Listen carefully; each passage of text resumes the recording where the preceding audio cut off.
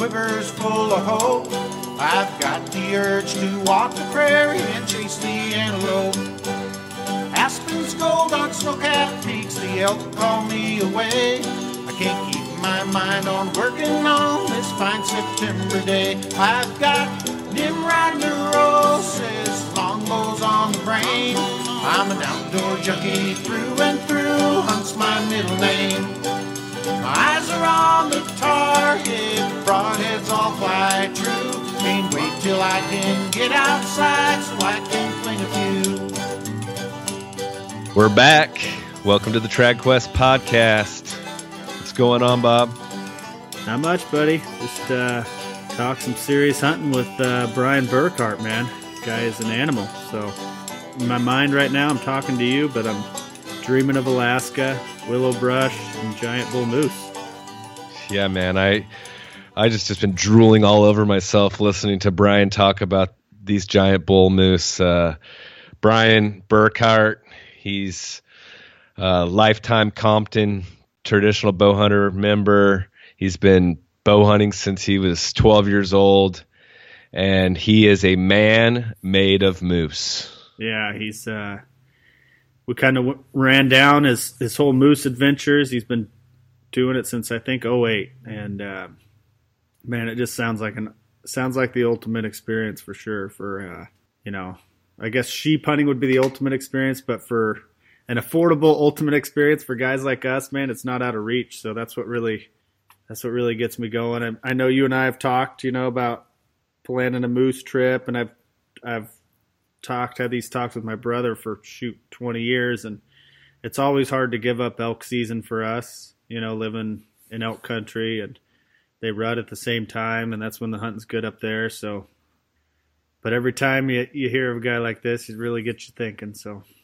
yeah, I feel like it's tug of war. It's like bugling, screaming bulls, or hard grunting, brush raking bull moose in the northern country. I mean, it's tough. Yeah, it is. And like for me, that we talk about it in here is, hunting where you're not dealing with people is huge. And anymore, the elk woods are just, the general hunts are getting crazy. And then the limited hunts are getting harder to draw. Nevada's coming up. I have 17 points, and I was looking at my odds for some of those tags. And granted, these are once in a lifetime hunts, but man, even with 17 points, my odds are in the single digit percentages, which is crazy. So, I don't know, man, it's definitely appealing. Something you can go do every year. So, yeah, man, Nevada elk, that would be crazy. I would have almost a hard time hunting elk myself and not wanting to just go with you and experience that. Well, I'm probably not going to draw the dang thing, so it could be another 100 years. Another 100 years. Yeah. So Yeah. We're going to have to find our way to Alaska before we're too old. But he's hunting with Monty Browning at 69 years old and still doing it. What an inspiration that is. I think you guys are, really going to enjoy hearing these adventures. Heck yeah. And we always forget to mention these because we're always kind of in a hurry. We do these intros, but we got our bow giveaway going on right now. So Emery over at Byland Podcast was gracious enough to give away his bow to somebody who wants to get into the stick bow life. So if you leave him a review on iTunes and leave us a review on iTunes, we're going to take all those numbers and probably have our buddy Andy, who's a little techier, put him back in the computer ninja thing he used or whatever and draw somebody's name. And we're going to be doing that. This one will probably air a week from the drawing. So basically got 1 week left. So don't forget to do that and show Emery some love over there. He's a super solid dude and crazy backpacker. Yeah, if you haven't listened to Emery's episode, it was awesome. There was a ton to take away from that. And yeah, we're once again, thanks Emery for giving away your Bear Montana. So yeah, good luck to you guys and tell a friend and enjoy. Welcome to the TragQuest podcast, Brian Burkhart. Hey, Brian, how are you? Hey, doing great, guys. We're excited to have you on this morning. Why don't you just kind of give us a kind of an intro into Brian Burkhart and, how you got started shooting the bow and arrow and whatnot. Yeah, sure. I actually grew up with a family of 5 boys, and my dad was an avid bow hunter, still is actually. And, he basically showed us the way, and he was a great mentor for us and a role model. And I've been shooting a bow ever since I can remember, and been shooting traditional equipment for over 40 years. So it's just a passion of mine and something that I'd like to share. Very cool. So does your dad and brothers all shoot longbows and recurves? Well, they all have. I've got a couple of brothers that are shooting compounds right now, and but for the most part, we've all shot traditional at one point in time. I'm a little unique relative to just sticking with traditional, pretty much my entire life, and I just love the challenge of traditional archery, and it's all about getting close to, for me, and you just can't beat a simple stick and arrow. Totally. That's awesome. And so I imagine you grew up chasing whitetails and turkeys? Yeah, primarily whitetails in Michigan, and, Michigan's pretty tough hunting for whitetails if you don't have private property, and we were just hunting public land and having a lot of fun and, shooting some deer, but nothing big. And I actually now lease some property in southeast Ohio where the whitetail hunting's a little better in terms of caliber of bucks. But it's just getting out there with a stick and string and trying to get close to the critters is for me what it's all about. That's very cool. I also see you're a Compton Traditional Lifetime member. Do you want to tell us a little bit about that? Yeah, so I've been a member of Compton from the beginning. It's a great organization. I go to the Rendezvous every year and help out with the kids shoot. We take a bunch of kids around and shoot 3D. And to me, it's a great organization that just focuses on the family and getting the next generation into traditional bow hunting. So, basically, I just got back from the Compton Big Game Classic that was held in Pittsburgh, had a great time. And anytime you're around, people that love traditional archery, that's a crowd I really enjoy being around. So it's a great organization, and I've been a life member for a number of years now, and just can't say enough, good about the organization. Yeah, that's super cool. Me and Bob are putting in some strong efforts towards making it out to Michigan this summer. So hopefully we'll see you there. I hope you guys make it. Yeah, I mean the shooting is great. You basically have a ton of vendors there, so it's a great time to just hang around people and purchase some new equipment and do some shooting. And I also actually camp there as well, right on the campgrounds of Berrien Springs. So it's just it's a great weekend. You get to hear some good speakers, and it's a great time. Yeah, we're really hoping that will work out for us. So I'm sure, like, growing up with traditional archery and, seeing the likes of Fred Bear and these guys, doing the big Alaska thing, I'm sure you were drawn to that. At what point did you really start thinking about Alaska, and when was your first trip out there, and maybe kind of walk us through some of that? Yeah, you bring up Fred Bear, and he was certainly an inspiration for me. I remember our family going up to northern Michigan just on vacation, and every time we'd go up north, we would stop in Grayling at the Fred Bear Museum. And you're seeing all these mounts, you're seeing polar bear, you're seeing moose, and I would say that was kind of the inspiration for me to really do some traveling to Alaska and some of the more, tough hunts, if you will. But I actually started, how Alaska came to be for me was, I was actually at my taxidermist picking up a whitetail, and I was in a studio. His name's Bob Nancaro in Frankmuth, Michigan. And I was looking at a picture of a moose he had killed in Alaska on a do-it-yourself hunt. And, I was just staring at the picture, and he could tell I was just mesmerized by the moose. And he said, have you ever thought about going moose hunting? And I looked at him and I said, I would love to go moose hunting. And I just, but trying to figure out all the logistics and getting a pilot and trying to figure that out seemed a little insurmountable. And he said, well, if you really want to go to Alaska and hunt moose, I'll give you a name of a pilot, but you have to promise me you're only going to tell one other person, your hunting partner, and no one else.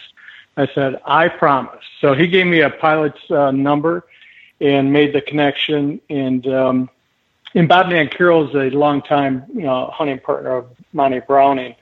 And so we were basically hunting in the same general area as Bob and Monty. And so that's how Alaska came to be for me. And that was in 2008. And I've been going every year since. And, there's something about Alaska that's got in my blood. And every September, I just can't wait to be back up there. So I'm going to go every year until I can't do it anymore. And I just love being, where those moose live and being up close and personal to those 1,500-pound brutes. And that adventure sounds just mesmerizing, but at the same time, for guys like me and Bob, who September represents screaming bull, elk, and the Elkwoods, it's kind of like being torn in two different directions.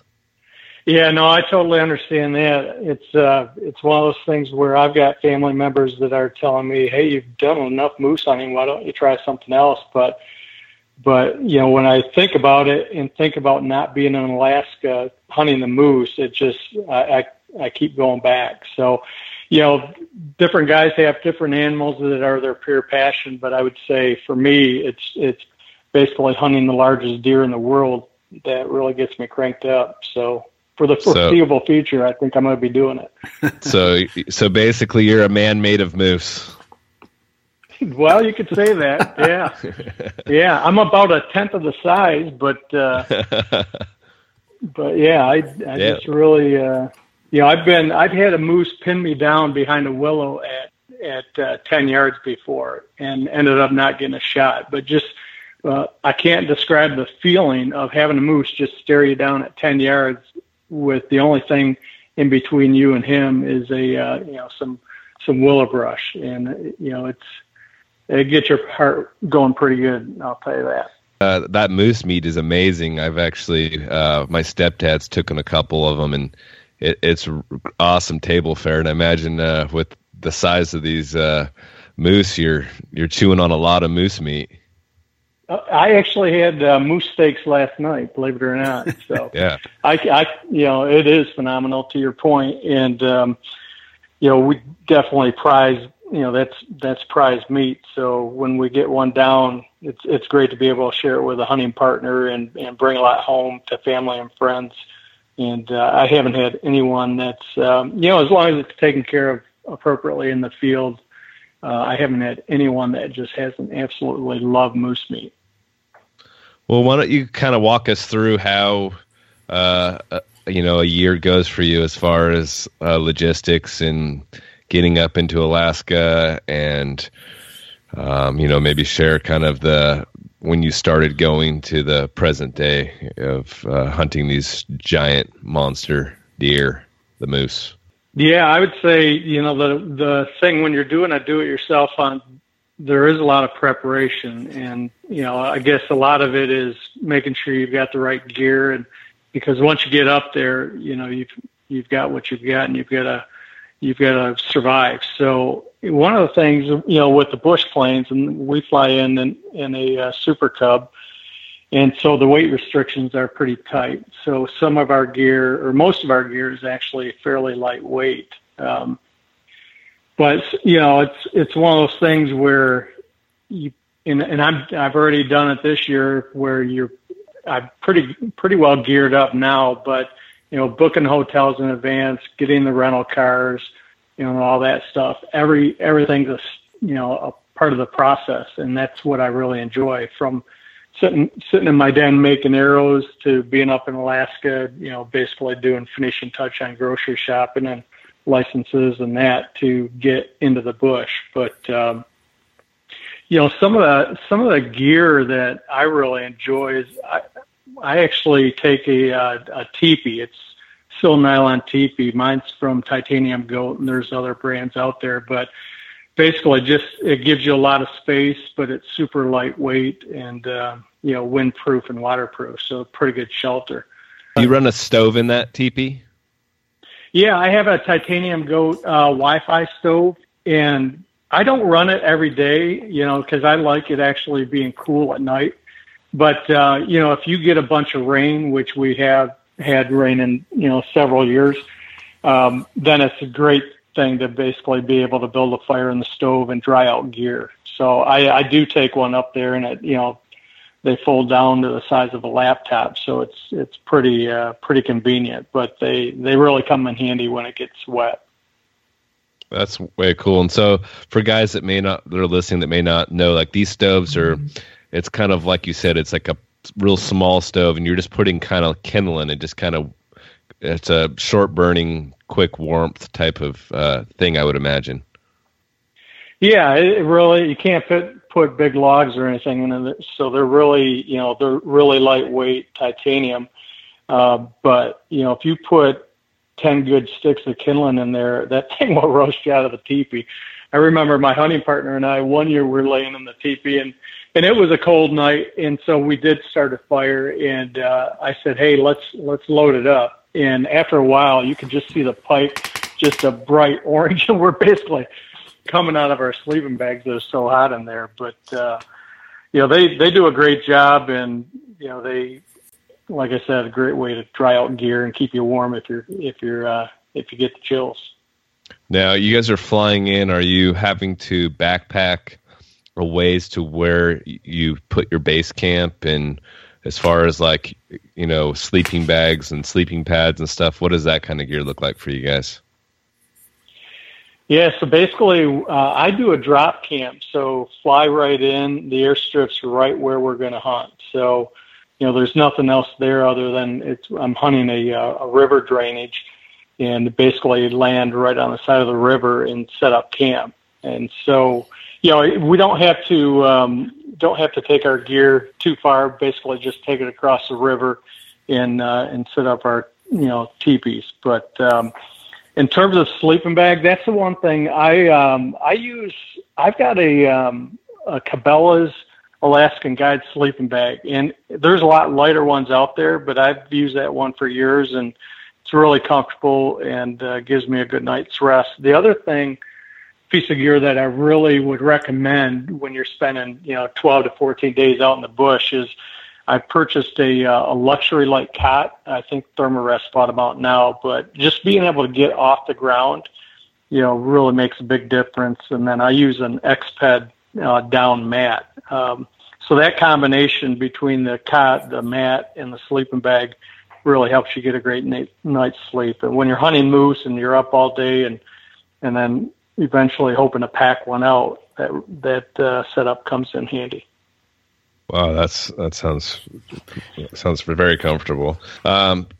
So while we're speaking on gear, is there any other gear that seems to be crucial to make this happen? And well, having good optics is really important, because my favorite technique is to actually get elevation and sit on the hillside and then glass the river bottom. And then, I don't use a spotting scope. You really don't need to, because it's just like a big natural funnel the river is. But I use 10 by 42 Swarovskis, and having good glass, I would definitely recommend. The other thing in terms of basically we're eating Mountain House freeze dried food, but having a jet boil is really a very efficient way to boil your water for your food. So I'd recommend that as well. Is there any fishing that's going on, or is it just all in on moose while you're there? There are a few grayling holes, but my focus is basically on hunting moose. So right.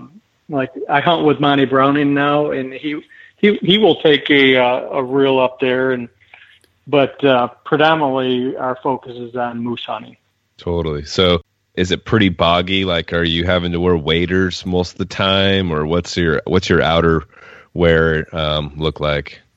Yeah. So for me, the foot gear or the footwear is really interesting. So where we're at, there there are boggy areas, but for the most part, you basically are on pretty solid ground, and you basically just have to worry about crossing the river. So what I've used Schnee's as a primary hunting boot, but what I'm using right now is actually Cabela's Instinct Lockdown boot, and it's essentially like a hiking boot that has an integrated gaiter, and so you get really good ankle support, but you also have waterproof protection up to your knees. So that's what I've been using lately. To cross the river where it's above my knees, I'll use wiggy waders that just basically slip over your boots, and they're super lightweight. You just take them off and they dry real quick, and you just throw them in your pack. So, I'm up there with Monty Browning. He likes wearing hip boots, so it's all personal preference. But for me, the Cabela's Instinct Lockdown boots are kind of the ticket right now. Well, that sounds pretty cool with those wiggy waders. I haven't heard of those. What do those weigh? Like a couple pounds or? Oh, no, they're super lightweight. I mean, they're like a nylon. I mean, I don't know the exact weight, but I mean, it'd definitely be, maybe a half a pound. I mean, it's nothing. I mean, they're just super lightweight. A guy makes them out of Colorado. Okay. And again, that's after 12 days of crossing the river, every once in a while you'll get, a little tear in the nylon on the bottom, but, to me, they're super lightweight and they provide the functionality I need for a hunt. That sounds like something I need to add to my repertoire for elk hunting. I have to cross rivers to get into some spots sometimes. I think I'd definitely check them out. They're super lightweight, so that really helps. It's always a pain to take your boots and your pants off and get down to your underwear to cross a river and then get your stuff back on. Yeah, I've done that before, but I'd recommend the wiggy waders.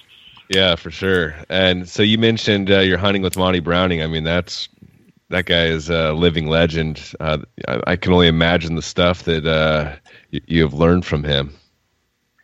Oh yeah, I mean he's a real stud for sure. And I mean the thing is, when you're hunting with Monty, you got to be careful because that guy will get you killed. I mean he loves adventure, and if there's the threat of death, he chases it. So it's no, he's a great guy, and he loves to cook. That's one thing. Normally I lose weight on my moose hunting trips, but when I'm up there with Monty, I actually gain weight. So you've changed hunting partners several times as these adventures have from year to year? Or? Yeah, I actually started out in 2008 with a buddy that I met. He's from Southeast Ohio. I actually met him on a caribou hunt at McKay Lake in the Northwest Territories. And we became really good friends, and his name's Kevin Dill. So we hunted together up there from 2008 to 2014. And then in 2015, Kevin wasn't sure he wanted to go or was going to be able to go. So I asked a friend, Brian Bowling from Oklahoma. And then I've hunted with Monty the last 3 years. And Monty's, like I said before, Monty and Bob, we were hunting in the same general area, but they would actually drop their gear 6 miles upriver.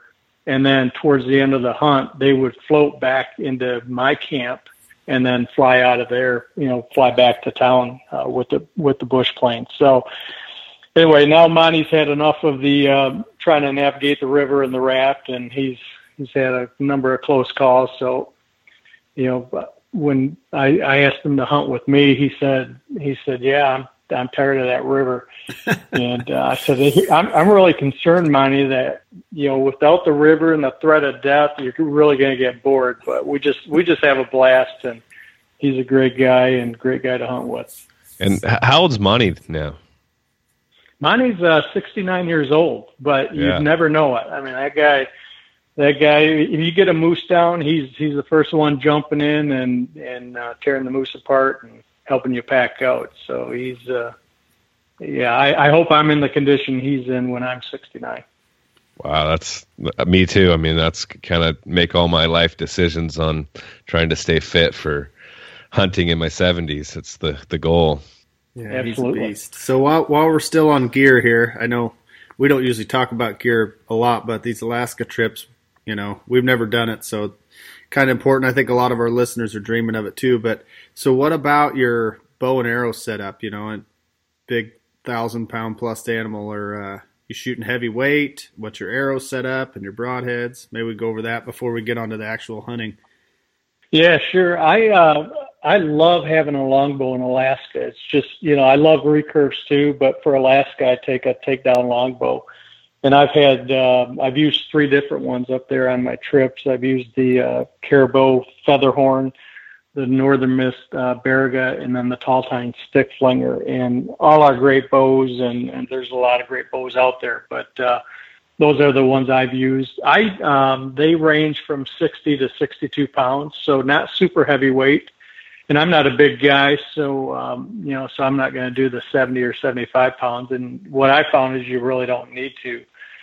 In terms of arrows, I love wood arrows. I just love the romance of the wood and the look of it. So I use Sherwood Douglas fir shafts. Yeah, they're great shafts. I mean, those guys do a great job, and I've never had a problem with consistency. So they're kind of my go-to shaft. And in fact, last week I just called the guys up and ordered a couple more dozen shafts. So they should be showing up any day here. But total weight of the shafts I use a 145 grain Eclipse single blade broadhead. So total weight ends up being about 700 to 750 grains. Nice. No problems with penetration. Have you hit ribs on the entry, and like what kind of penetration are you getting with that setup? Yeah, I've actually had complete pass-throughs on 2 moose. I've actually gone through the front rib of another moose and, cracked the rib right in the center and went to the other side. So, that's, like I said, 60 to 62 pounds, but with those arrows, I'm getting great penetration. Perfect.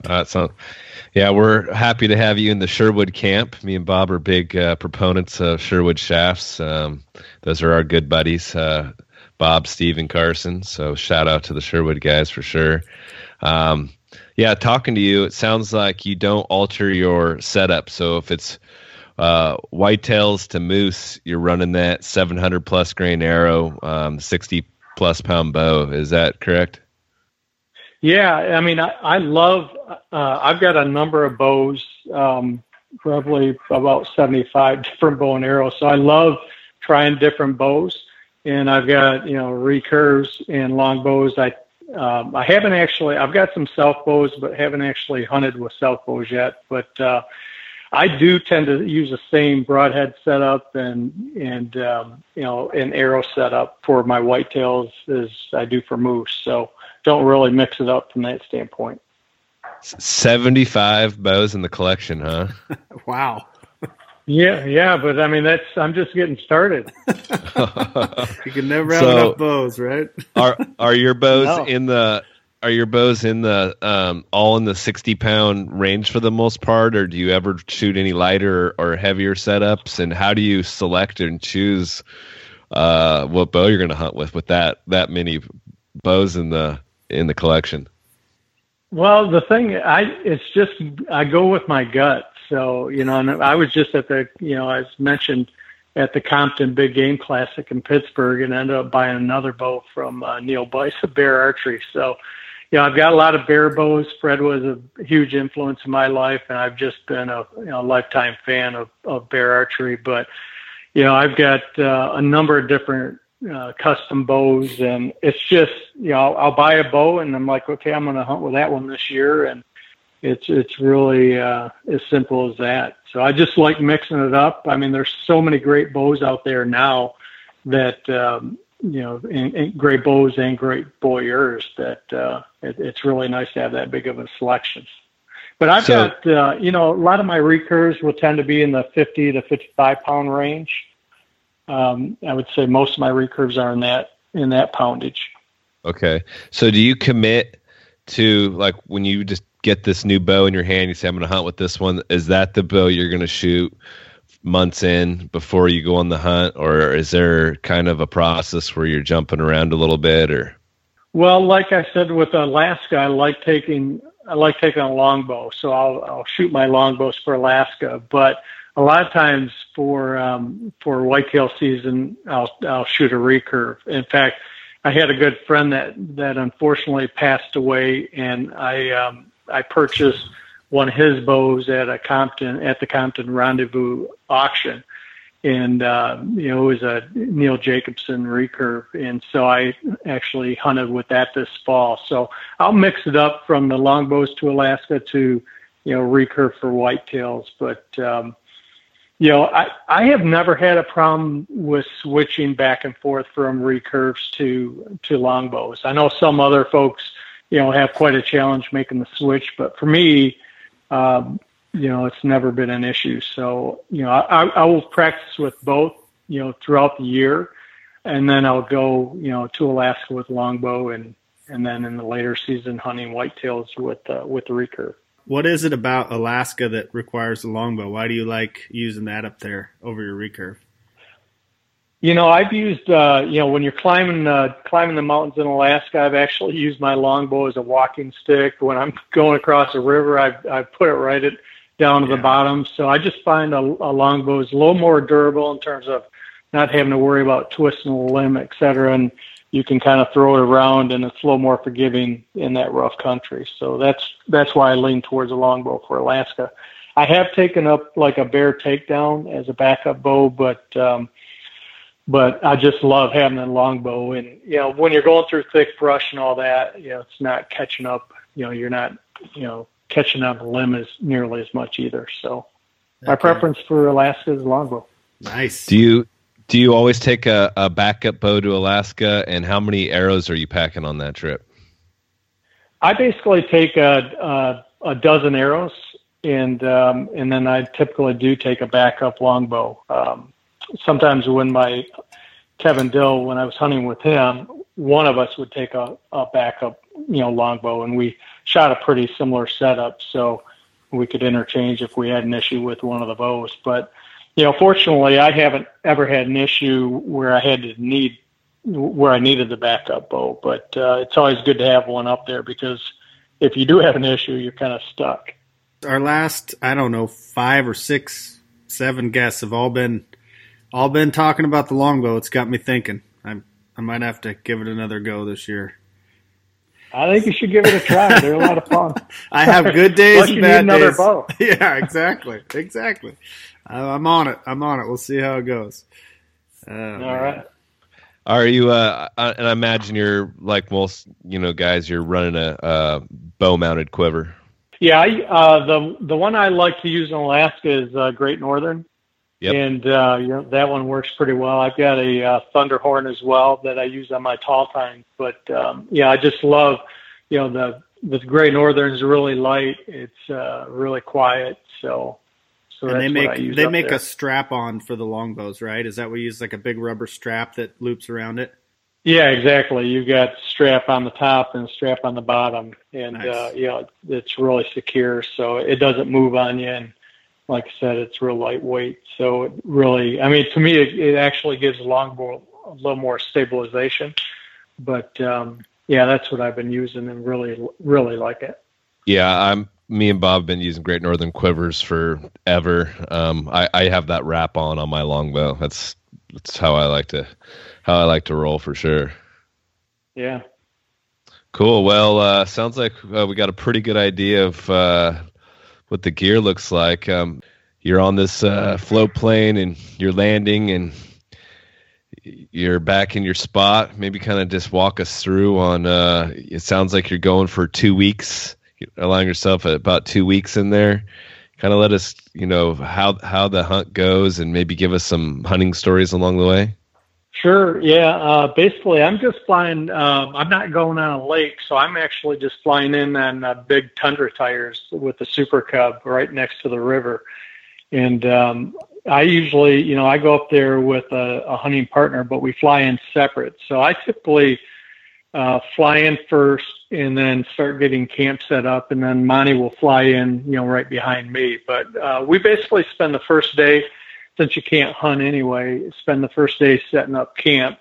And, we've got the routine down pretty good now. So, depending on what time we're actually flying in there, we get camp set up and, cut up some firewood and basically just get ready for the next morning and get stuff organized and get our gear around. So that will be day one. And then, I love that first morning where you're waking up and, you got that cool air and you're actually, shouldering the backpack and heading out. And Monty and I, we hunt separately and then meet back at night. So you get the nice thing is you get the solitude, but you actually get to come back and share stories and, basically share camp with another great bow hunter. So I really enjoy that. I would say what we tend to do is go behind camp and we go in opposite directions, but we try to get elevation and just really keep our scent out of the river valley and basically just glass from a good glassing spot on the side of the hill behind camp. And then just let the animals dictate, when you're going to make your move. So, you'll see animals moving through the valley. And as you know, moose are pretty low density animals. So, there's been days where we don't see a moose, but it's nice when you start to see a pattern where they're moving up the river or down the river and you can actually go and make your move. So I would say, I shot my first moose in 2009. And that situation was I was just basically on this knoll behind camp, and I was doing some cow calling, and all of a sudden I heard this bull grunting and coming towards me. And I couldn't see him because I was tucked behind some spruce, but I could hear him and I could tell he was getting closer. And what's really exciting is when they're just tearing up brush, and you just hear brush snapping. And then all of a sudden you catch a glimpse of a palm of a big bull coming in. And this guy was pretty worked up. He was drooling. His eyes are kind of like rolling back in his head. And he's in that, what I call the trance, where he's just rocking his head back and forth. And, it's the moment where, you almost got like a drag strip, lights flashing it. They're red, then they're getting yellow.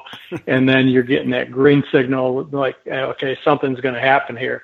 And I had this moose come in, and basically I got the quarter draw, and he stopped. And, every bow hunter's been there just willing that animal to take a couple more steps. And he turned and looked at me, and I'm like, oh, this gig could be up. But fortunately, he kept walking and made the shot at 15 yards, put it right behind the shoulder, and heard him run off and crash about 80 yards away. So that was my first moose, and that memory will be with me forever. But oh man, no wonder, it was pretty exciting, and yeah. It was one where it's kind of like that is tough to beat, and I'd just encourage anybody to go up there to Alaska to experience that, because once that gets in your blood, it's tough not to go back.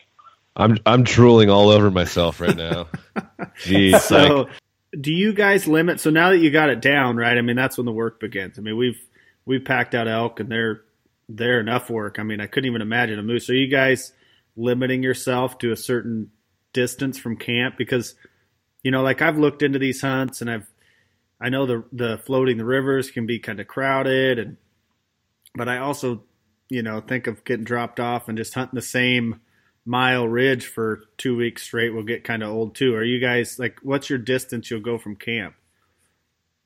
Yeah, so that's a really good question, because you got to respect the size of the moose and how far you want to pack it. But the furthest I've ever shot a bull from camp has been about a mile away. And so I'll tend to the glassing spot I'll tend to go to is about a half mile from camp. And trust me, after packing out a moose over a mile, and there's like the main river, but then you have all the river inlets that you've got to cross too. And I had to cross 3 when we were packing that bull out. But I would say a mile is the most I want to do it. You could do more, but the other thing you run into, and we have this every year, is when you get a moose down, it's a matter of time before a bear's showing up. And usually it's, within 2 days. So, you really have to be careful about, being able to get that moose out of there and staying out of harm's way. But yeah, a mile's the furthest I've, packed the moose out, and that was enough. Trust me. So once you guys get it back, you guys are obviously, if you get one a mile away, you're making several trips. Once you get it back to the landing strip, are you then able to, satellite text or call your pilot? Does he come and pick it up if you got another week left for, the next guy, or how does that work? No, yeah, that's exactly how it works. So I do take a satellite phone up there primarily just to contact the pilot. I tell my wife when I'm going up there, I'm like, if you hear from me, it's not a good thing. So, part of why I love going to Alaska is the solitude and, getting away from my day job and the phones and all that. So, but if we do get a moose down, then we contact the pilot and let them know that, we've got the moose back at the airstrip, and, hopefully his schedule can allow him to get in there to get that meat out of there before we have bear issues. Yeah. I did lose an entire moose after we had packed it all the way back to the airstrip in 2012. And so we actually, a bear came in. I mean, we basically got all the meat back. It was just getting dark. Called the pilot. He said, I'll be in first thing in the morning. So we didn't worry about putting up an electric fence or anything. And unfortunately, that night, a bear came in and basically ripped open every single bag. And so we called Fish and Game with the satellite phone, and they said, well, you gotta get it packed up again, rebagged, and get it flown out of there. So called the pilot, said, hey, come in tomorrow.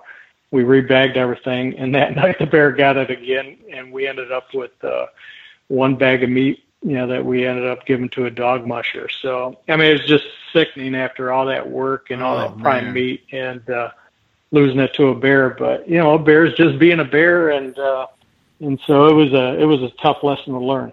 Are you putting an electric fence around your guys' camp? Do you do one of those fences?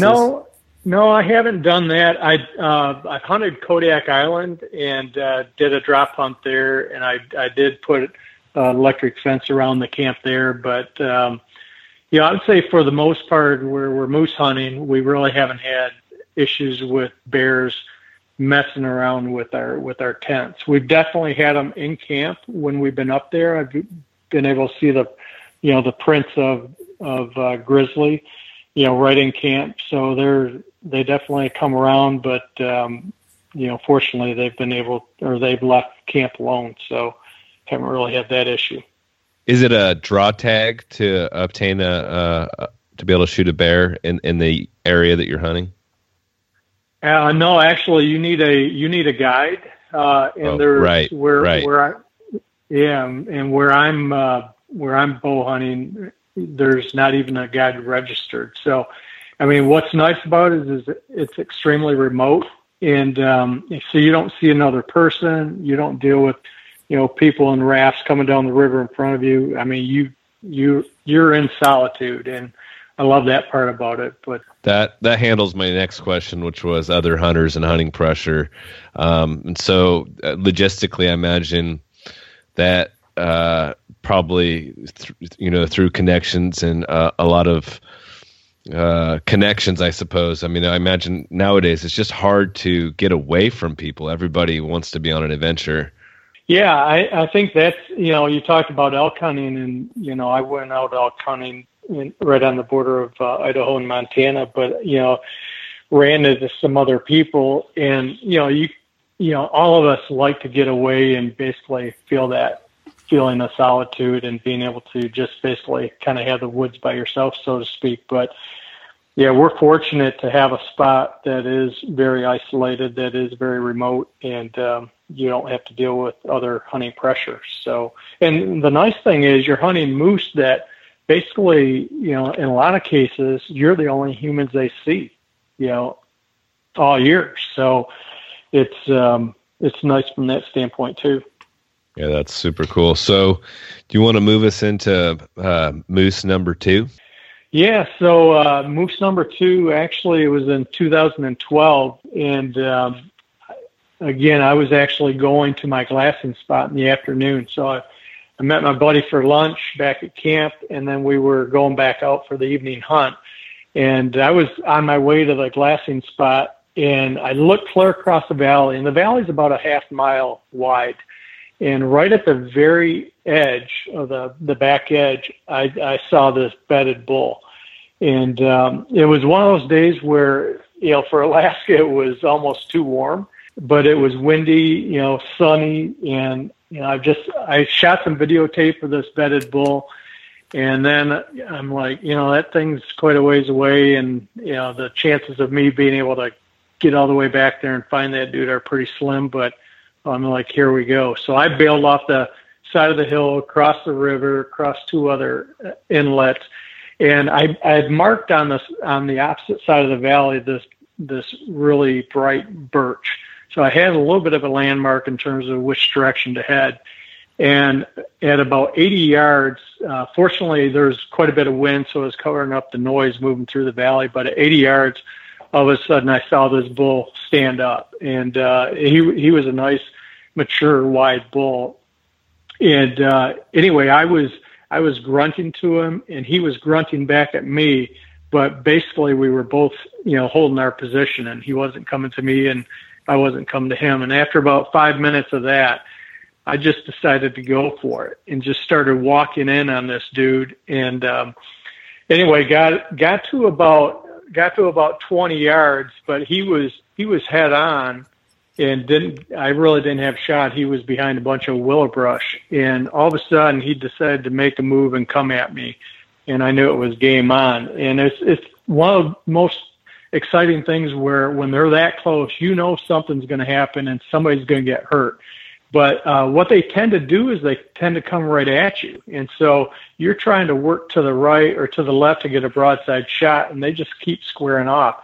But at 15 yards, he was actually tearing up brush, and he rocked far enough to where he opened his chest, and I was able to get an arrow, in his chest, and he ran off and, again, went about 80 yards and crashed. So what was ironic about that bull was my hunting partner the day before had spent the entire day with that same bull, ended up shooting it in the shoulder, basically his broadhead went through the ridge bone in the shoulder.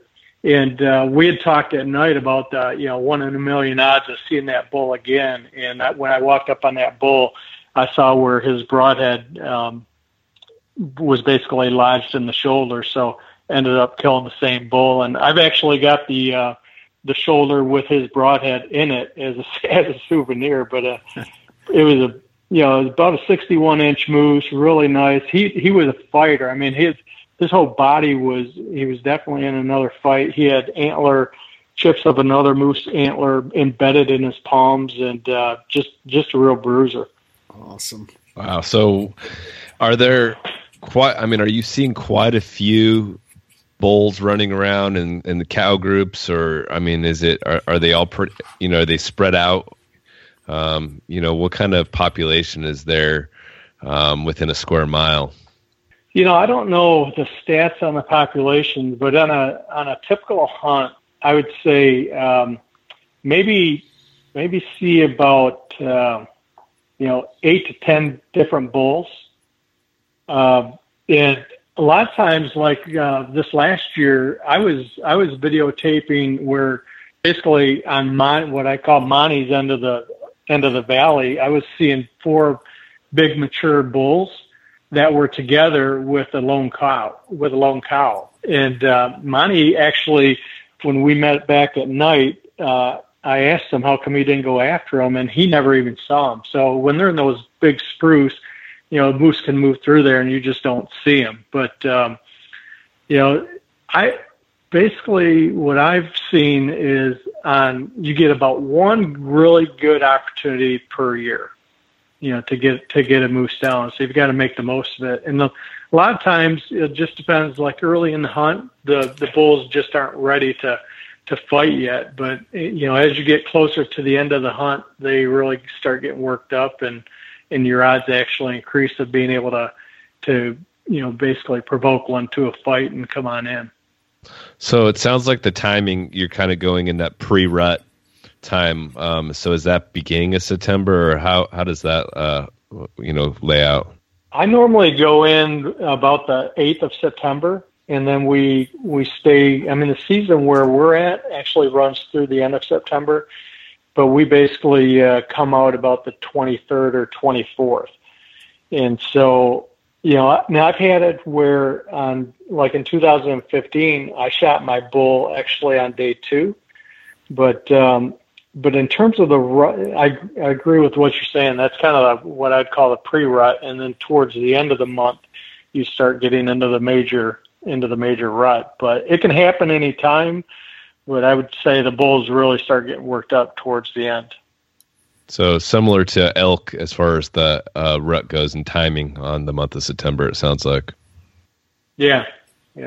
So Awesome. when you're kind of hiking up to that same mountain or hill, your little glassing spot, when you see a bull wander through, I mean, do they just keep going? Like you don't see that bull the next 2 weeks? Like they cover that much ground? Well, it's interesting. Like the bull I shot in 2012, my buddy spent the whole day with him the day before, and he was hanging around the area. But then there's other bulls, like the 4 I saw on day 1 last year, where didn't see them again. So I would say their tendency is to basically just move up and down the river system, and you'll see them one day and then they'll be gone the next. In 2016, though, I had a bull that was basically had a cow. He had chased off a number of other smaller bulls, and he came out with this cow 4 days in a row. And I told Monty, I said, hey, if that guy comes out again, I may make a move on him. And so that was the bull that was a mile away. But I went down. He came out about an hour before dark. I bailed off the hill and snaked my way through. And fortunately, I actually worked in and was able to find the cow. And I'm looking for the big bull, but I didn't see him. And then all of a sudden I saw another moose, and I started to make my way towards them. But this other moose was basically just a paddle horn that had seen this big guy, run off before. And so I'm like, man, where's this big moose? And so I took a couple more steps and looked to my left, and this big moose was just still bedded.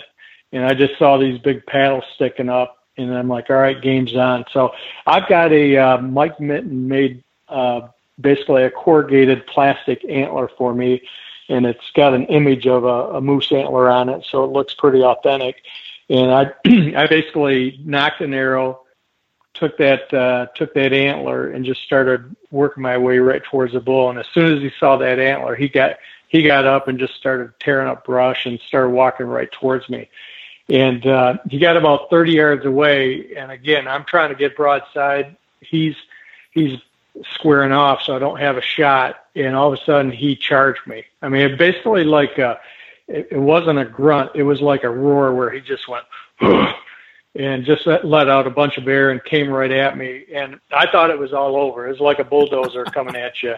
And I thought, literally what went through my mind is, this is how I'm going to die right here. And fortunately, it was a bluff charge. He stopped at 20 yards, and then he started rocking again, and he turned enough, and I was able to get a shot into his chest. And he basically, I knew it was a good shot, and he just flinched, and he stood there.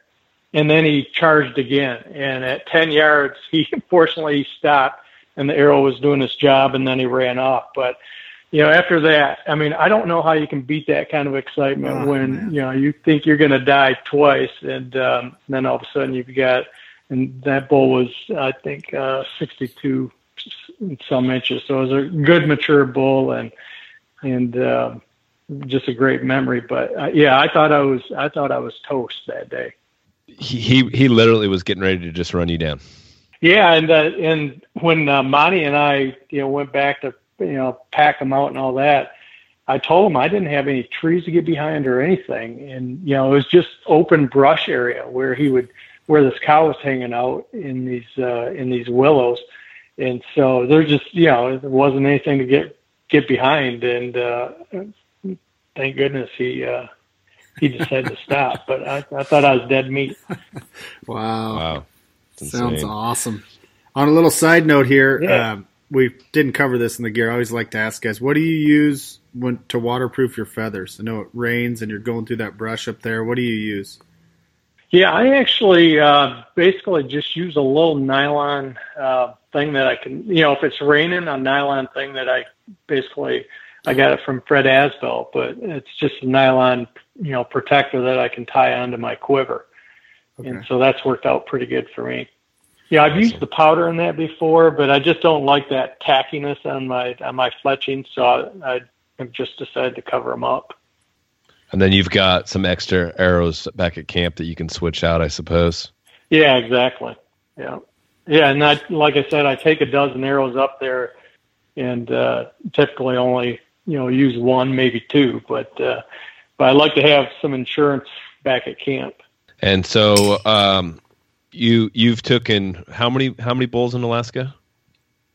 I've killed 5 bull moose, and the last 3 years I've killed a moose each year. So, it's one of those things where I've been very fortunate, and I just love hunting those majestic animals. But I always go up there with mentality that I'm going to get it done, knowing that the odds of actually it happening are really slim. But I like being in that mental attitude where you're going up there thinking it's going to happen, and fortunately, the last 3 years it has happened. But I know my time's due where I'm going to hit a streak of going home empty-handed, but you never go empty-handed coming back from Alaska. And have your hunting partners had the success that you've had?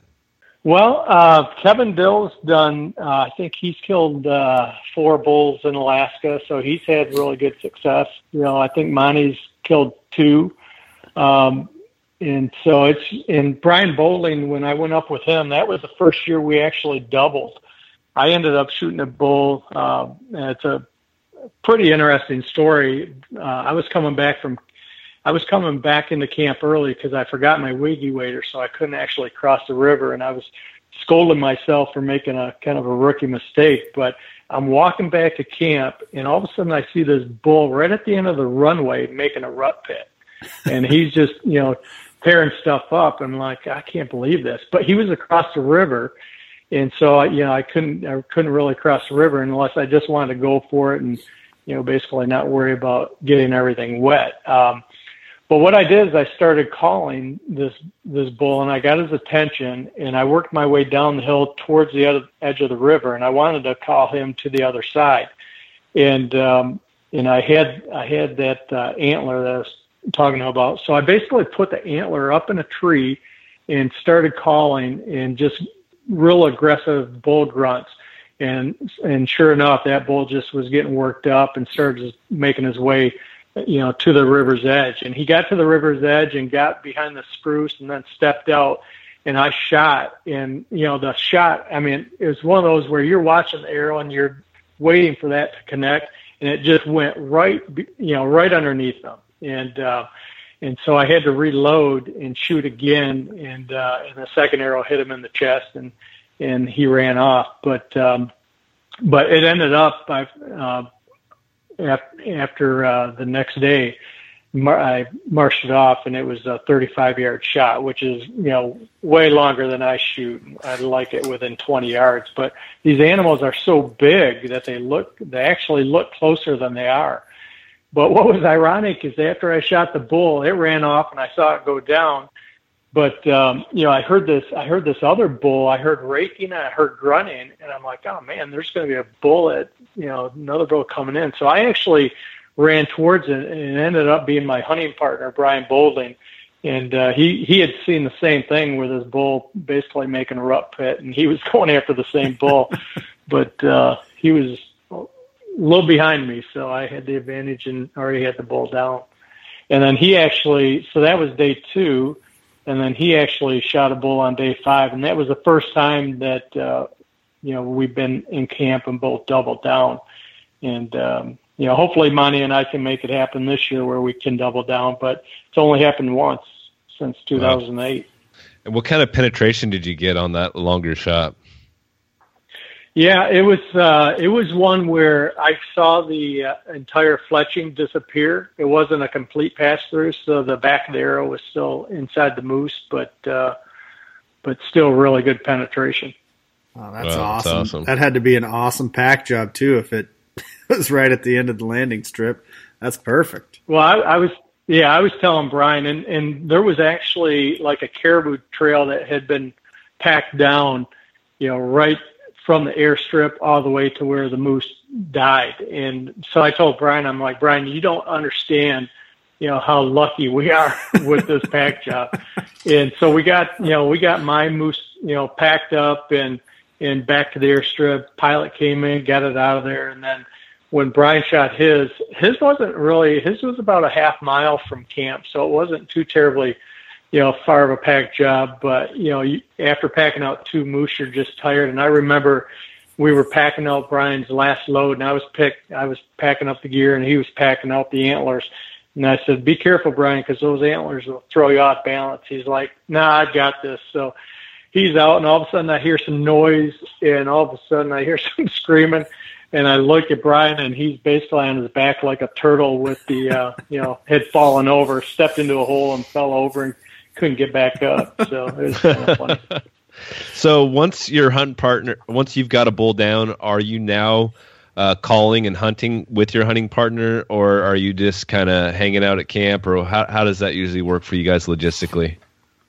Yeah, so when I shot, the moose in 2015 and Brian was going after his, I was actually basically going back to my spot because I'm like, okay, the carcass is right there. I've got a great visibility, and, I'm either going to watch a grizzly come in or maybe get a crack at a wolf. And actually so basically I let him continue to hunt in solitude, and then I would just, was hoping to get some really good video footage of a grizzly coming in, and sure enough, I did.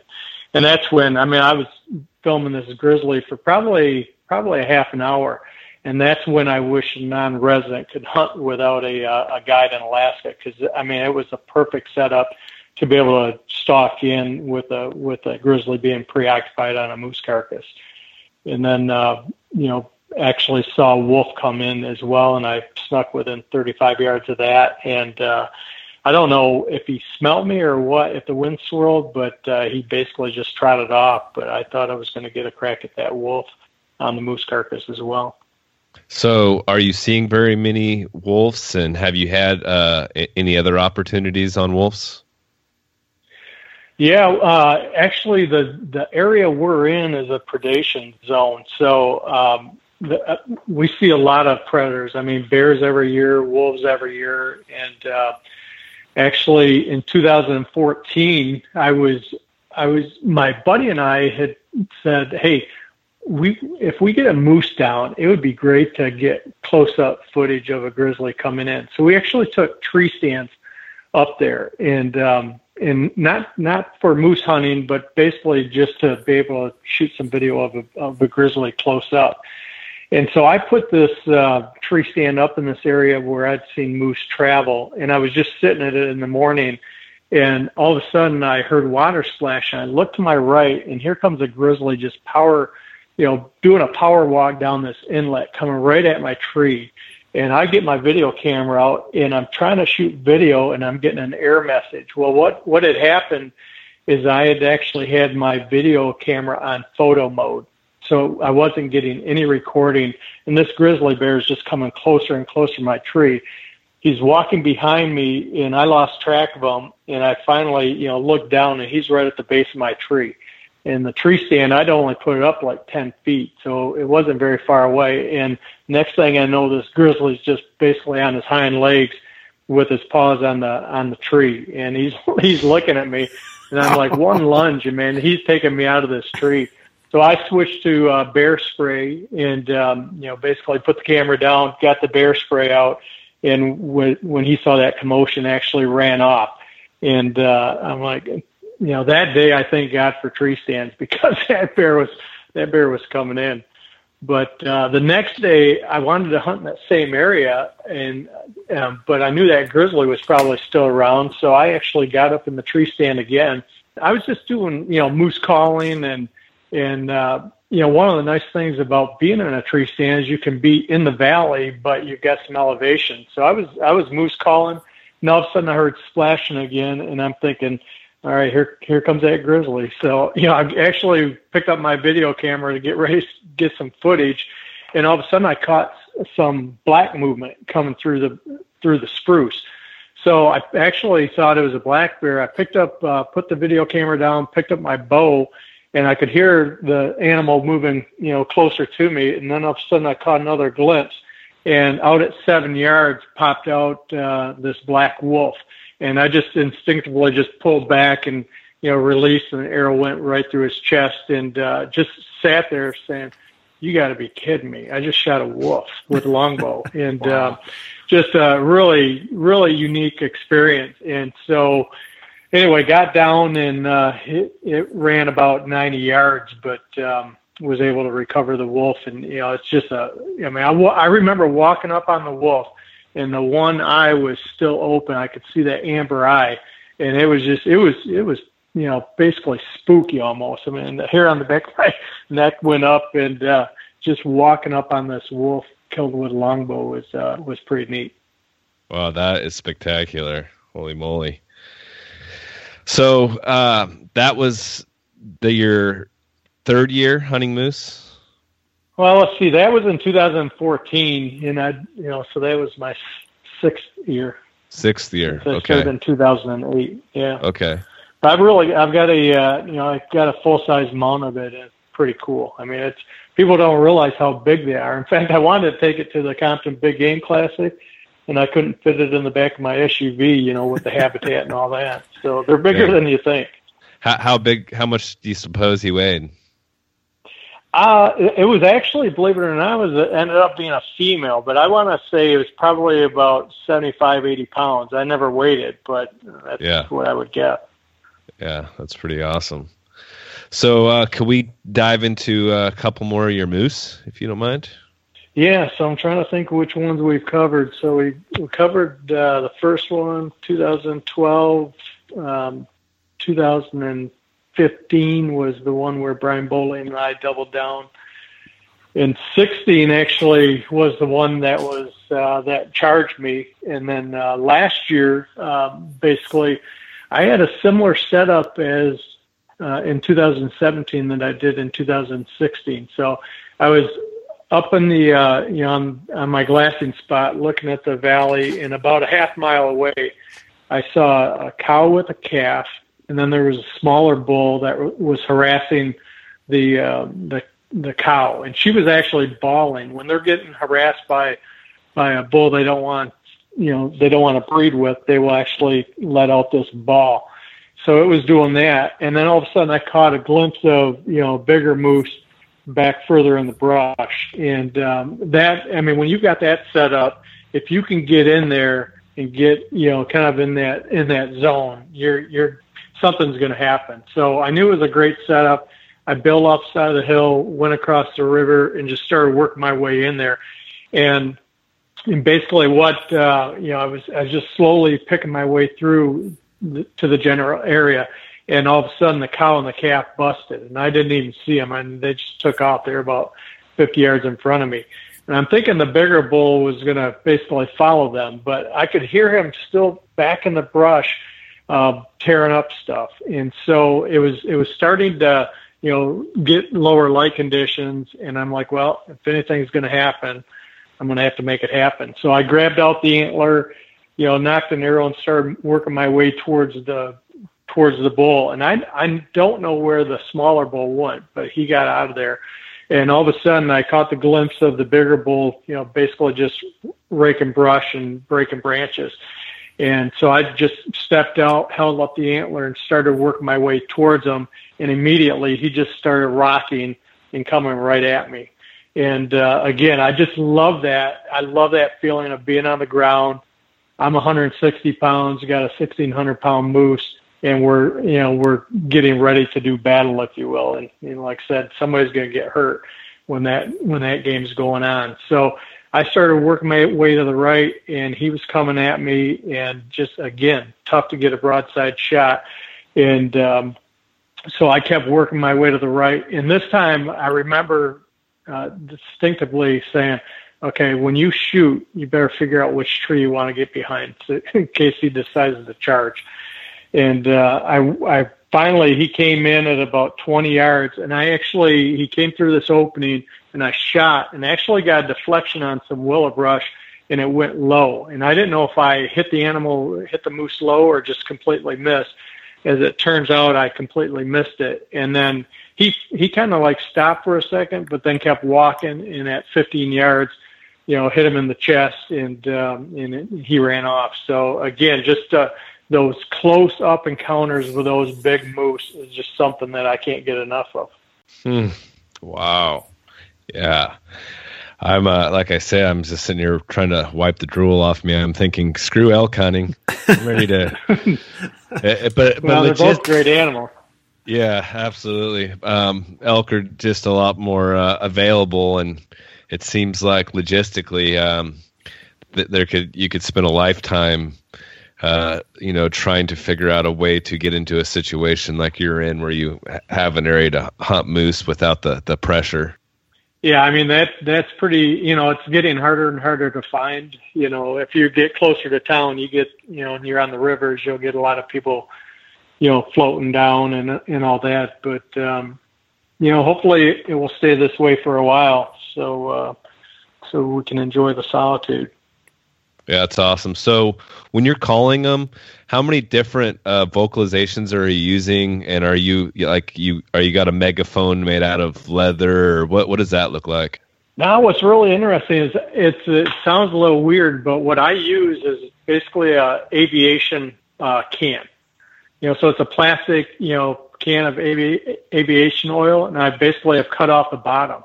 So I will actually use that for raking. It's unbelievable how good it sounds. And then I'll use that as kind of a megaphone for calling. So it's super lightweight, and you can throw it in your pack super easy, and it works extremely well. So it looks a little funny. You've got this blue aviation can, but it does the job. Yeah, but in terms of vocalizations, it's pretty basic, just cow calling, which is more like a bawling, or a grunt for acting like you're a bull moose.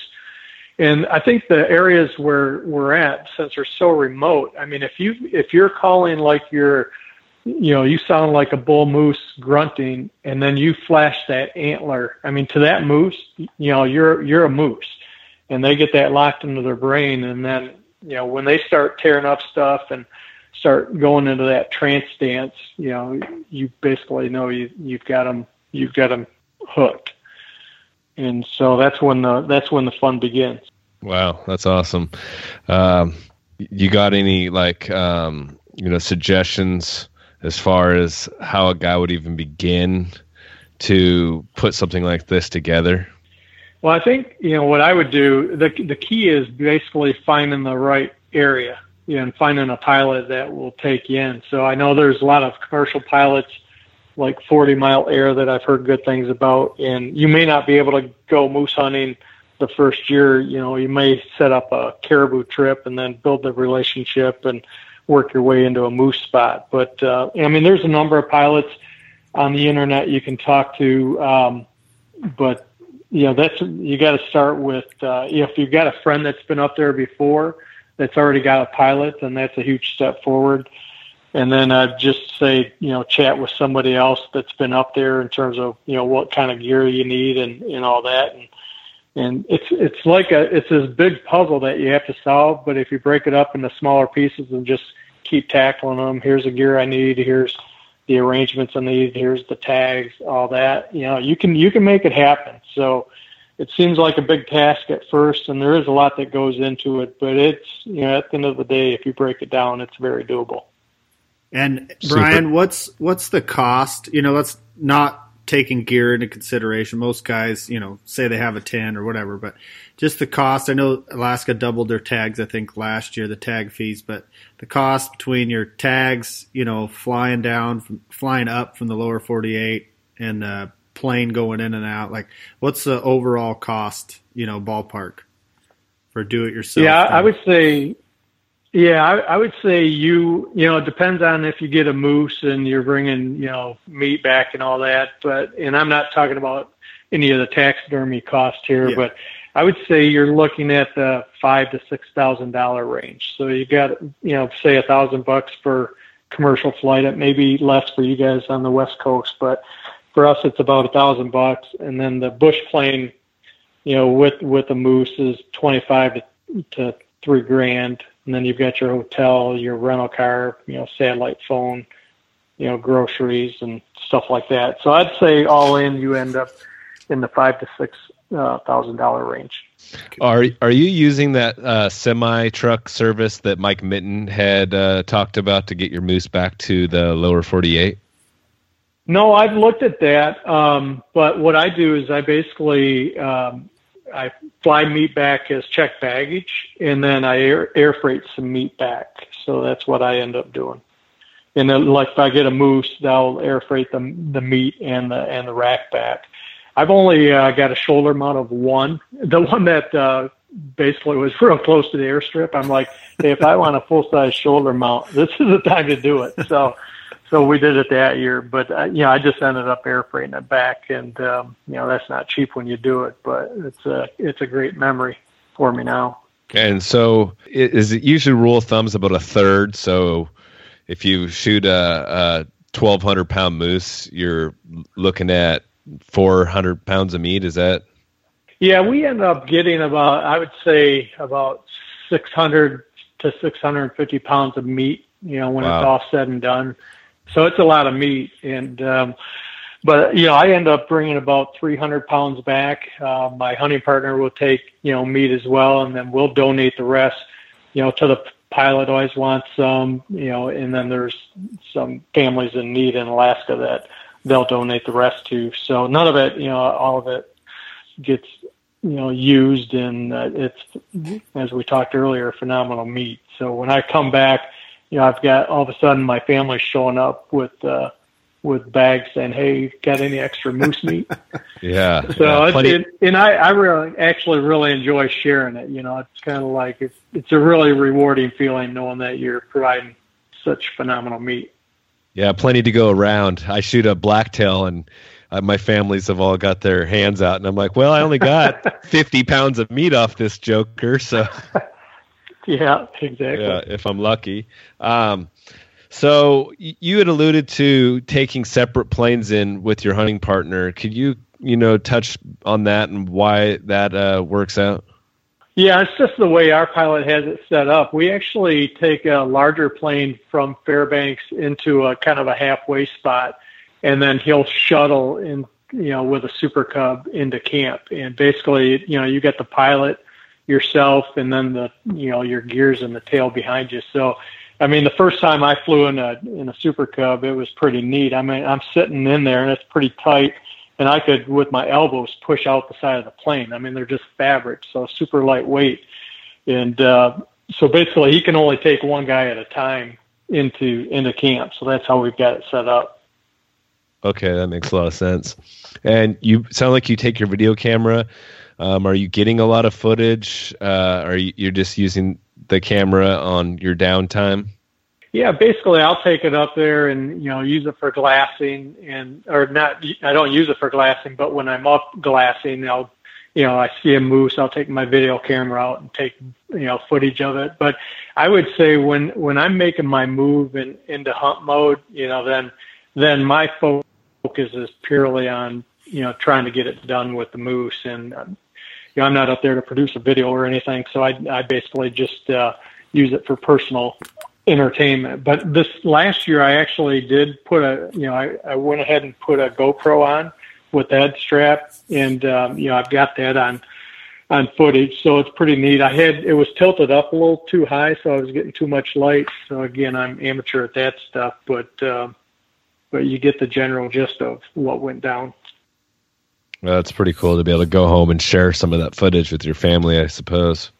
Yeah, I've got great footage of the grizzly coming into the moose carcass and basically jumping on the ribs. You can actually hear the ribs snap when he jumps on them, and he's just diving into the goodies and coming out. So it's just some priceless footage for me just to enjoy. I've got great footage of wolf sneaking into the carcass, always looking behind it, looking for a bear, but just some really neat footage that most people don't have the privilege of ever seeing.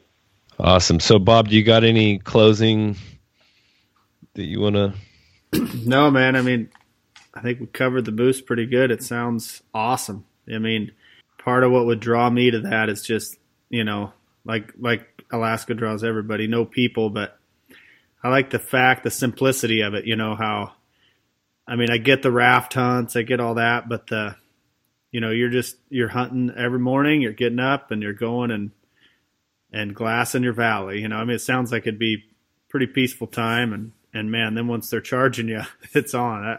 I'm in. I want to go. So, thanks for sharing that with us, and it kind of gives our listeners a idea of the what the cost is for the do-it-yourself and what's involved if somebody does want to start making the trip up north.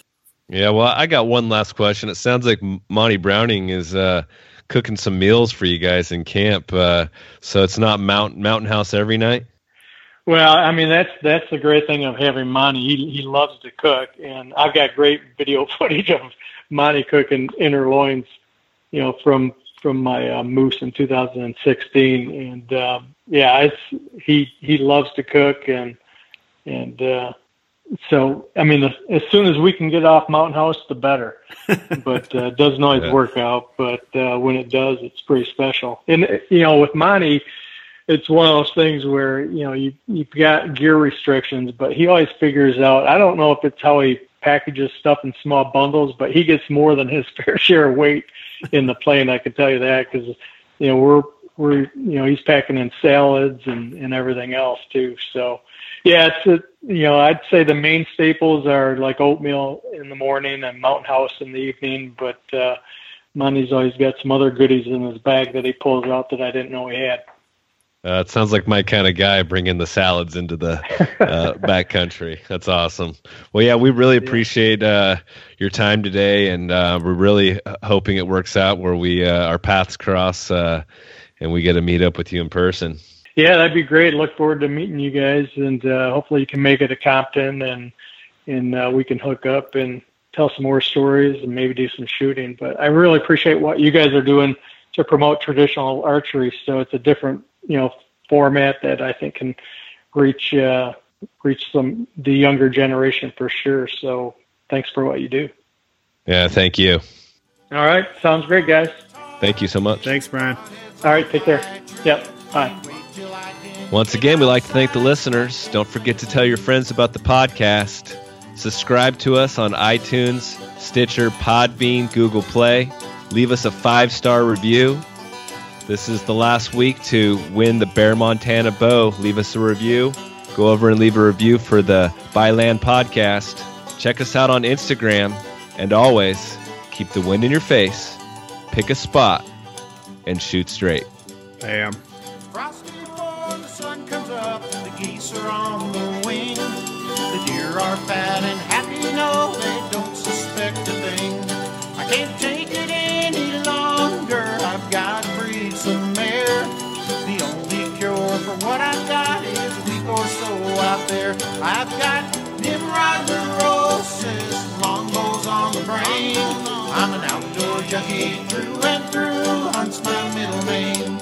My eyes are on the target, broadheads all quite true. Can't wait till I can get outside so I can